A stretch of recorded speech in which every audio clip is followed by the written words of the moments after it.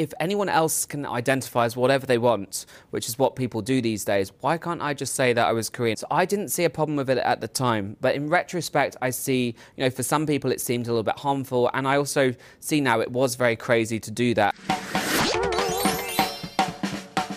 Welcome to Archie Asks. My guest this week is 33-year-old Ollie London, who caused outrage a few years ago when he decided to transition to being a Korean man before coming back to the UK and transitioning to be a woman and then detransitioning back to being a man. It's a lot to keep up with, but now he's warning others against the dangers of becoming transgender. Ollie, thank you so much for joining me. Thanks for having me, it's a pleasure. Is that a fair sum up of the journey you've been on in terms of your gender? Yeah, I mean, when you put it that way, it does make me sound a little bit crazy, and I do admit I was very crazy. Back then, I was struggling with identity issues. I had self-esteem issues since I was a teenager when I used to get bullied. So I wanted to radically change myself, the way I looked, the way I was perceived by society.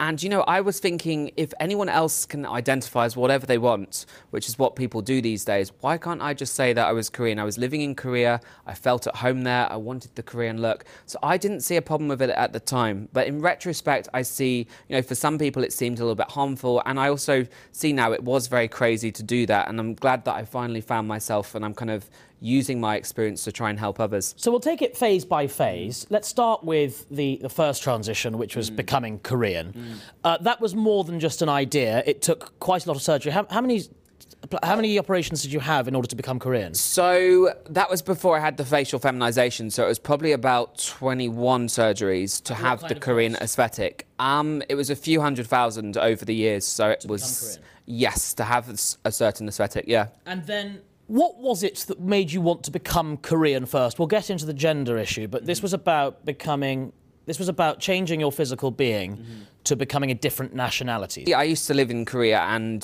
that was the first time in my life where I actually felt happy. I felt like I'd finally found somewhere where I belonged. And when you're in Korea, you see these plastic surgery advertisements literally everywhere, on the subway, on billboards everywhere, and on TV, and it's part of their society. So I was seeing all that, and I had always had the self-confidence issues, and I literally started just having a nose surgery because I was unhappy with my nose. And then it went wrong, so then I had to get more surgery, and then it became an addiction. And then I thought, why not model my looks on a Korean pop star that everybody seems to love, everybody seems to think is beautiful? And that's how it started. And then I thought, you know what? I love everything about Korea. I spent my whole life devoted to Korea. Why don't I just, become like a Korean? Did it occur to you at the time that some people would find that insensitive? At the time, I wasn't really thinking clearly. I was just on this kind of warpath that I had in my mind that I wanted to be a certain way. I wanted to be accepted by Korean society. And Korean people did actually accept me. It was all the other people, like all these woke activists and woke warriors, that started really attacking me in like some of the mainstream media.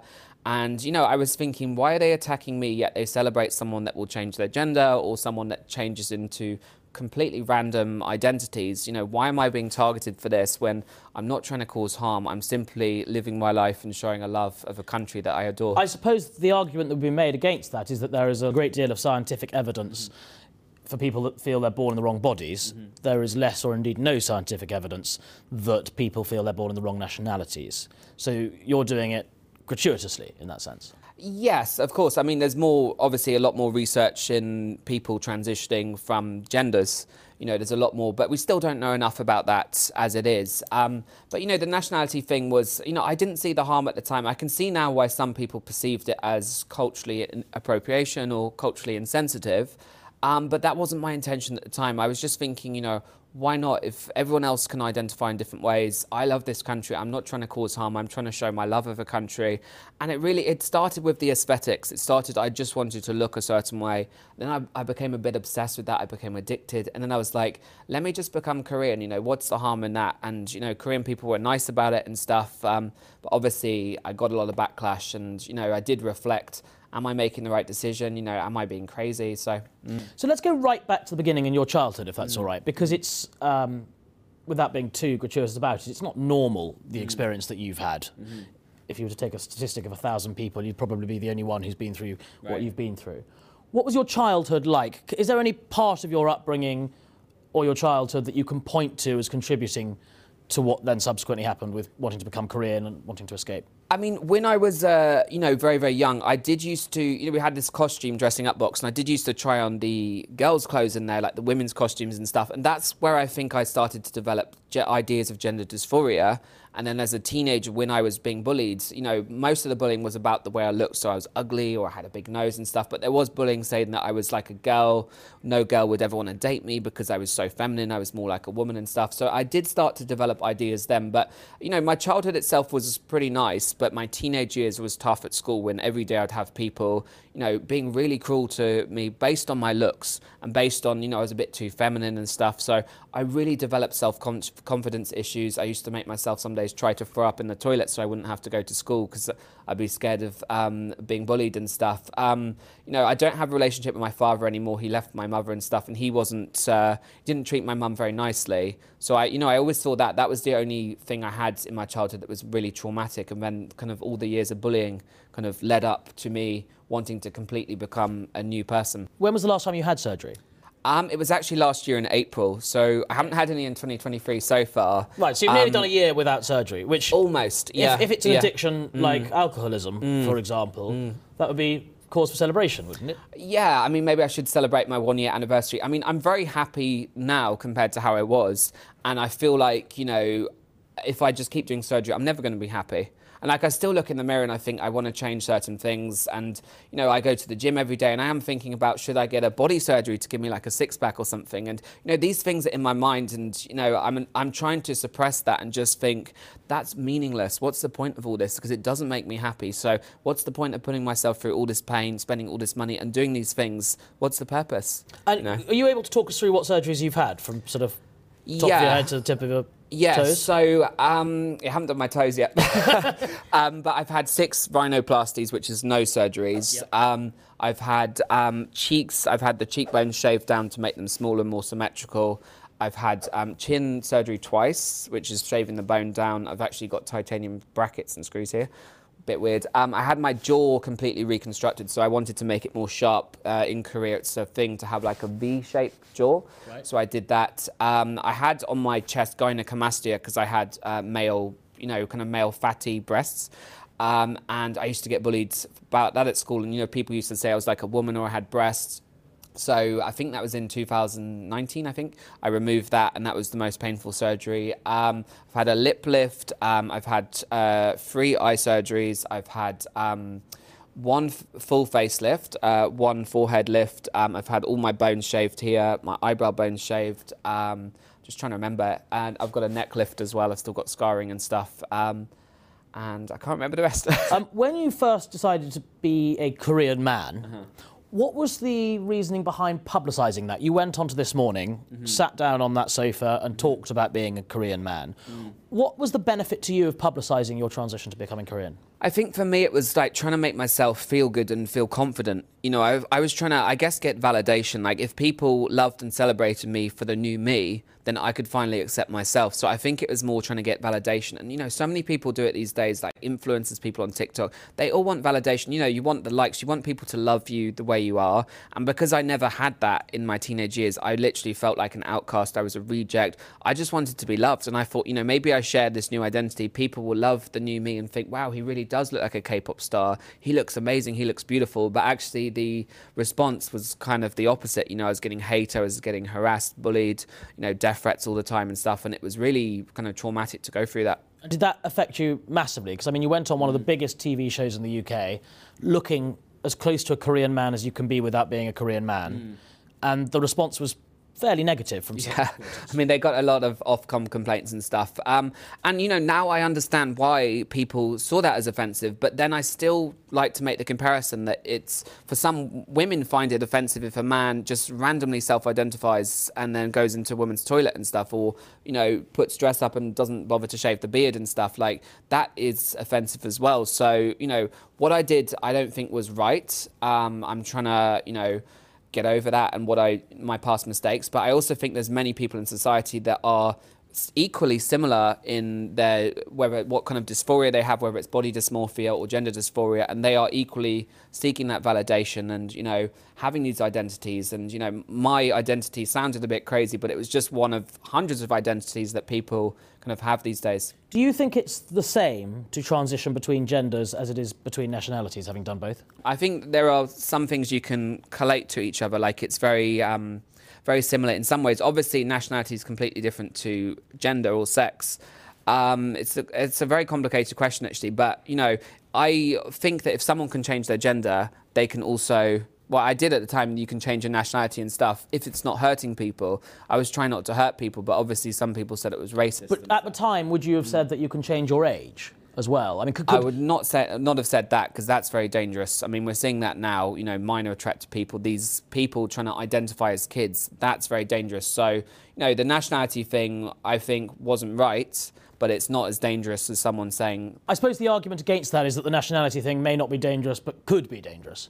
I mean, what is stopping a Russian warlord from identifying as Ukrainian, getting a passport, coming over and blowing themselves up on the inside? That's obviously the extreme argument.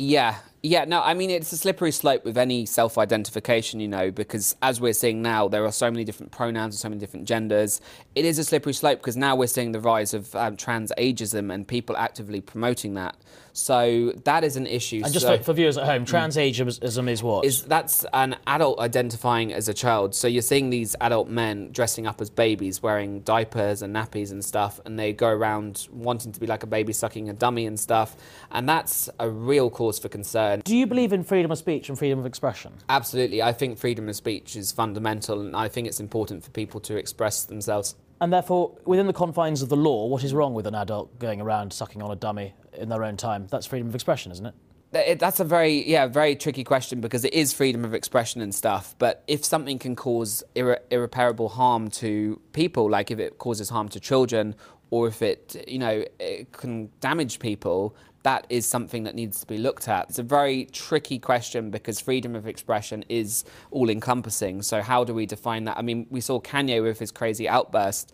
You know, some people argue that was freedom of expression. Other people will say that's hate speech. But that we have laws for that particular instance. So what Kanye was doing, or Ye as he is now, was illegal, essentially, in the eyes of a lot of people. It was inciting violence. An adult deciding to pretend to be a baby in the confines of their own home, we might think it's peculiar.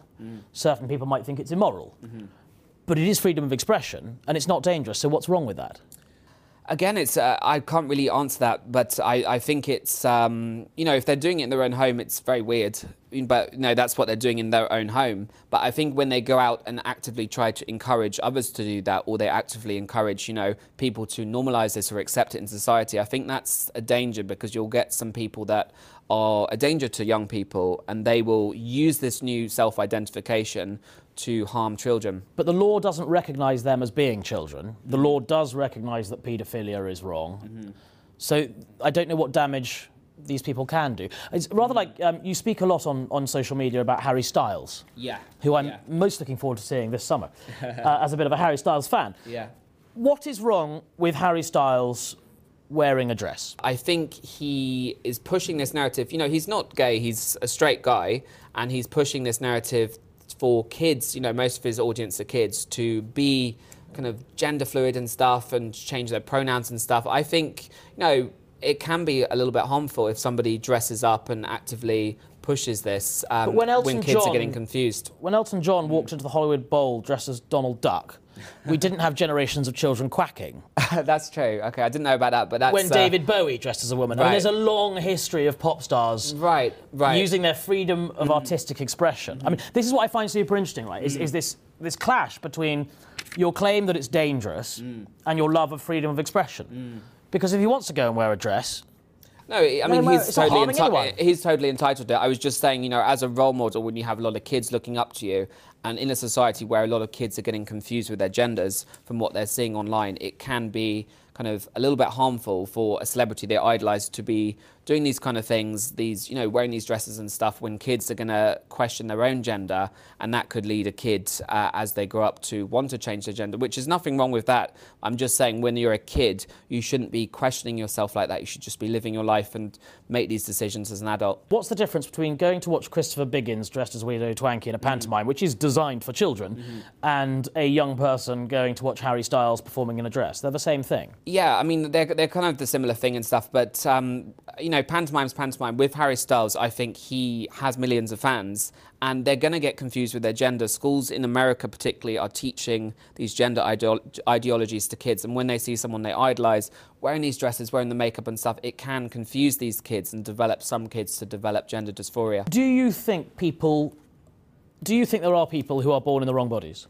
Yeah, I absolutely do. I think some people, for their whole life, they feel trapped. And, you know, I support people, if they want to change, you know, change, but I don't support kids changing. If you want to change, as hard as it is, you have to do it as an adult. You have to get, you know, the doctor's appointments and stuff. I think you have to go through this particular route. Why? So the rates of detransitioning, with absolutely no disrespect to your story, because there are detransitioners, they exist, but they are a tiny minority of those that transition. And of that tiny minority, almost every study shows that the people that are detransitioning are doing because of temporary social pressures. So, of course you want safeguards, but what is the reason that a 16-year-old cannot begin their transitioning journey? I just think, you know, particularly with hormones and puberty blockers and going under double mastectomies, I think that's the harm. You know, if someone that becomes an adult wants to do that, I think it's absolutely fine. But I think there's a risk in a kid feeling confused about their gender because of, you know, what they've seen online or what they've been taught in schools, and, you know, going along with something that right now seems to be pretty popular. You know, years ago, we've always had trans people in society, but now it's become so popular. So many people are It's not popular, it's spoken about. I mean, there were far fewer people identifying as gay when it was illegal. They existed, they just had to cover it up and do it illegally. I suspect the rates of trans people that feel that way has remained steady. We just live in a more open and tolerant society which allows more people to talk about it. Yeah, I mean, it's definitely more of an open society, and it's great that, again, people can speak about their feelings and stuff, but I'm thinking, you know, when we see these trends on TikTok and stuff of people saying their pronouns, they get millions of views. Kids want to emulate that, you know, because a lot of kids want validation.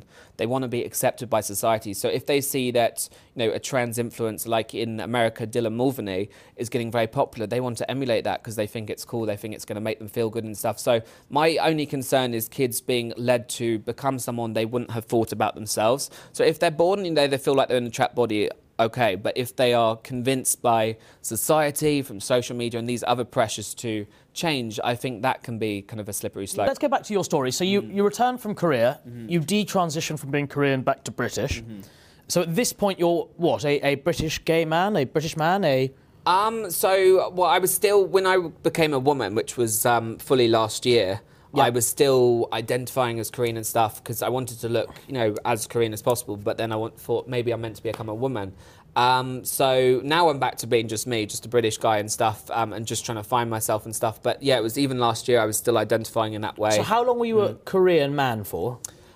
So probably living like that for about 3 years. And then how long, you then transitioned to becoming a Korean woman? Yeah, so that was for last year, fully for 6 months in public, but I'd already had ideas about my gender and stuff for the last few years, and I was struggling with that. Let's dive into that, because that's really interesting. So becoming a Korean man didn't satisfy the feelings you were having, so you then became a Korean woman, then became a British woman? Or remained as a Korean woman? No, I remained as a Korean woman until I detransitioned, and then I just realised I'm really unhappy. Let me just try and find the real me.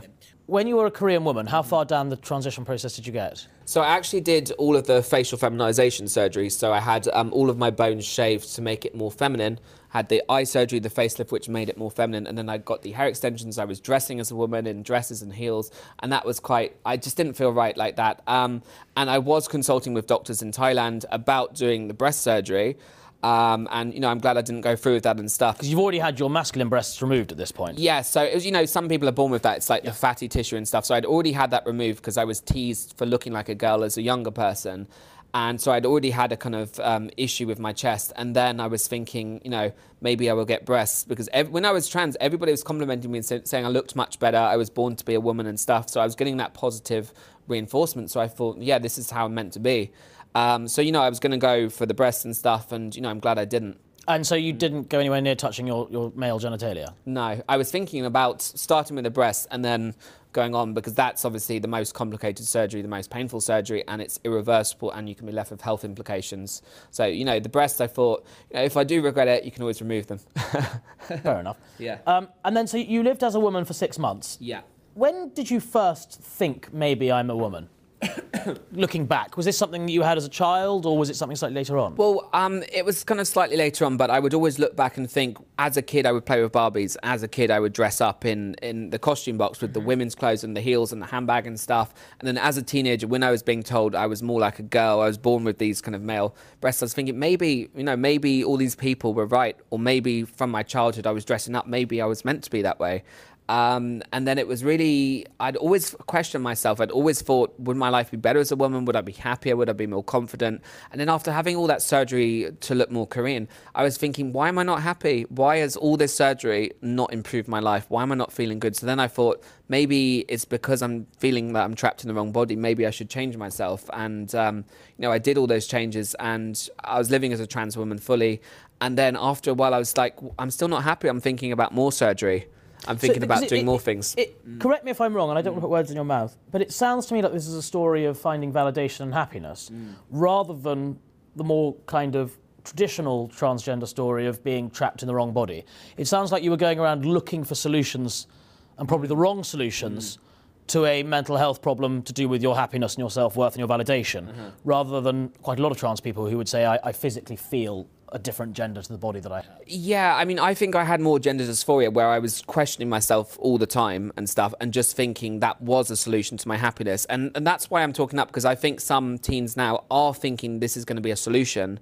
And, you know, it's not for everyone. It's not going to be a solution for everyone. It can lead to more unhappiness if you go through these surgeries, you take hormones. It's not always good and stuff. I think, you know, I had questioned myself, and I thought, am I born in the wrong body? And I felt like that. And then when I became a woman, I felt like, for a while, I felt like this is me. You know, this is the real me. Everybody thinks this is the real me. Everybody's saying I'm much better this way. I was born to be this way. So, you know, that reinforced my opinion. And I was thinking, okay, maybe that's right. And then I got to the realization I'm still not happy. So, and you lived as a trans woman for 6 months. Did that make you have more sympathy for trans women? What was it like living as a trans woman in this country? It's actually hard. You know, it's hard because you get people passing comments to you all the time. You can get people being verbally abusive in public to you and stuff. So it's actually kind of hard. But then on the other side, you do get the validation. You get kind of people that support that, you know, being very kind and nice to you and stuff.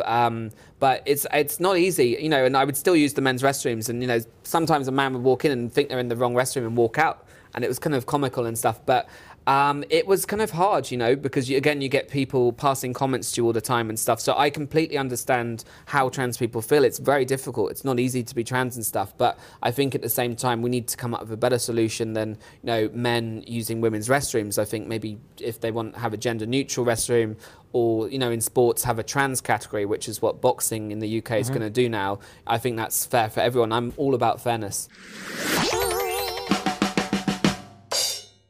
Right, we have a round we call quickfire quandaries, so it's as quick as you can. First thing that comes into your head, it's what would you rather, essentially. So quickfire quandaries, here we go, with Ollie London. London or Seoul?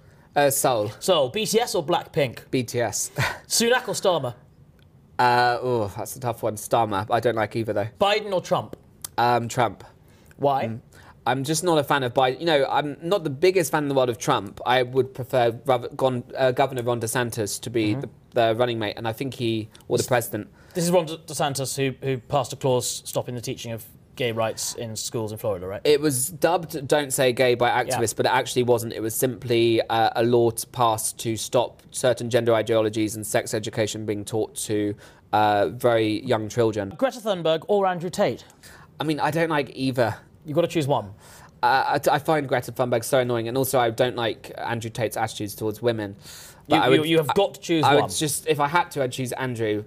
Choose Andrew Tate. I'd rather be on a desert island with Andrew than Greta Thunberg. Who would you rather be running the world, Andrew Tate or Greta Thunberg? Oh, God, that's a really tough one. Again, I wouldn't want either, but Andrew. Andrew. Okay. I just really don't like Greta. Is there any question I can ask you to which the answer will be Greta Thunberg?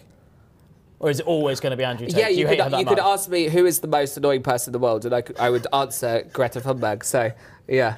Isn't she just a young woman campaigning for what she believes to be right? I mean, has she not got a point, Greta Thunberg? Is she not an extraordinary example of female empowerment campaigning for the future of her generation? You know, I admire any young person that's an activist and can be heard by people. I admire what she does, but I don't admire her messaging, like when she's pushing for, you know, what's happening in the Netherlands. Farmers are losing their farms because the government, in the name of climate change. Botox or a facelift? A facelift because it lasts longer. And last question, what is easier, being a man or being a woman? Being a man. And do you think you're going to stay being a man now? Yeah, I'm very, very happy now. I'm just glad I've ended my journey and hopefully no more surgery and just found myself and just be happy. Well, Ollie London, thank you so much for a fascinating Thank you. conversation. That was a great Thank you so conversation. much. Thank you, Archie.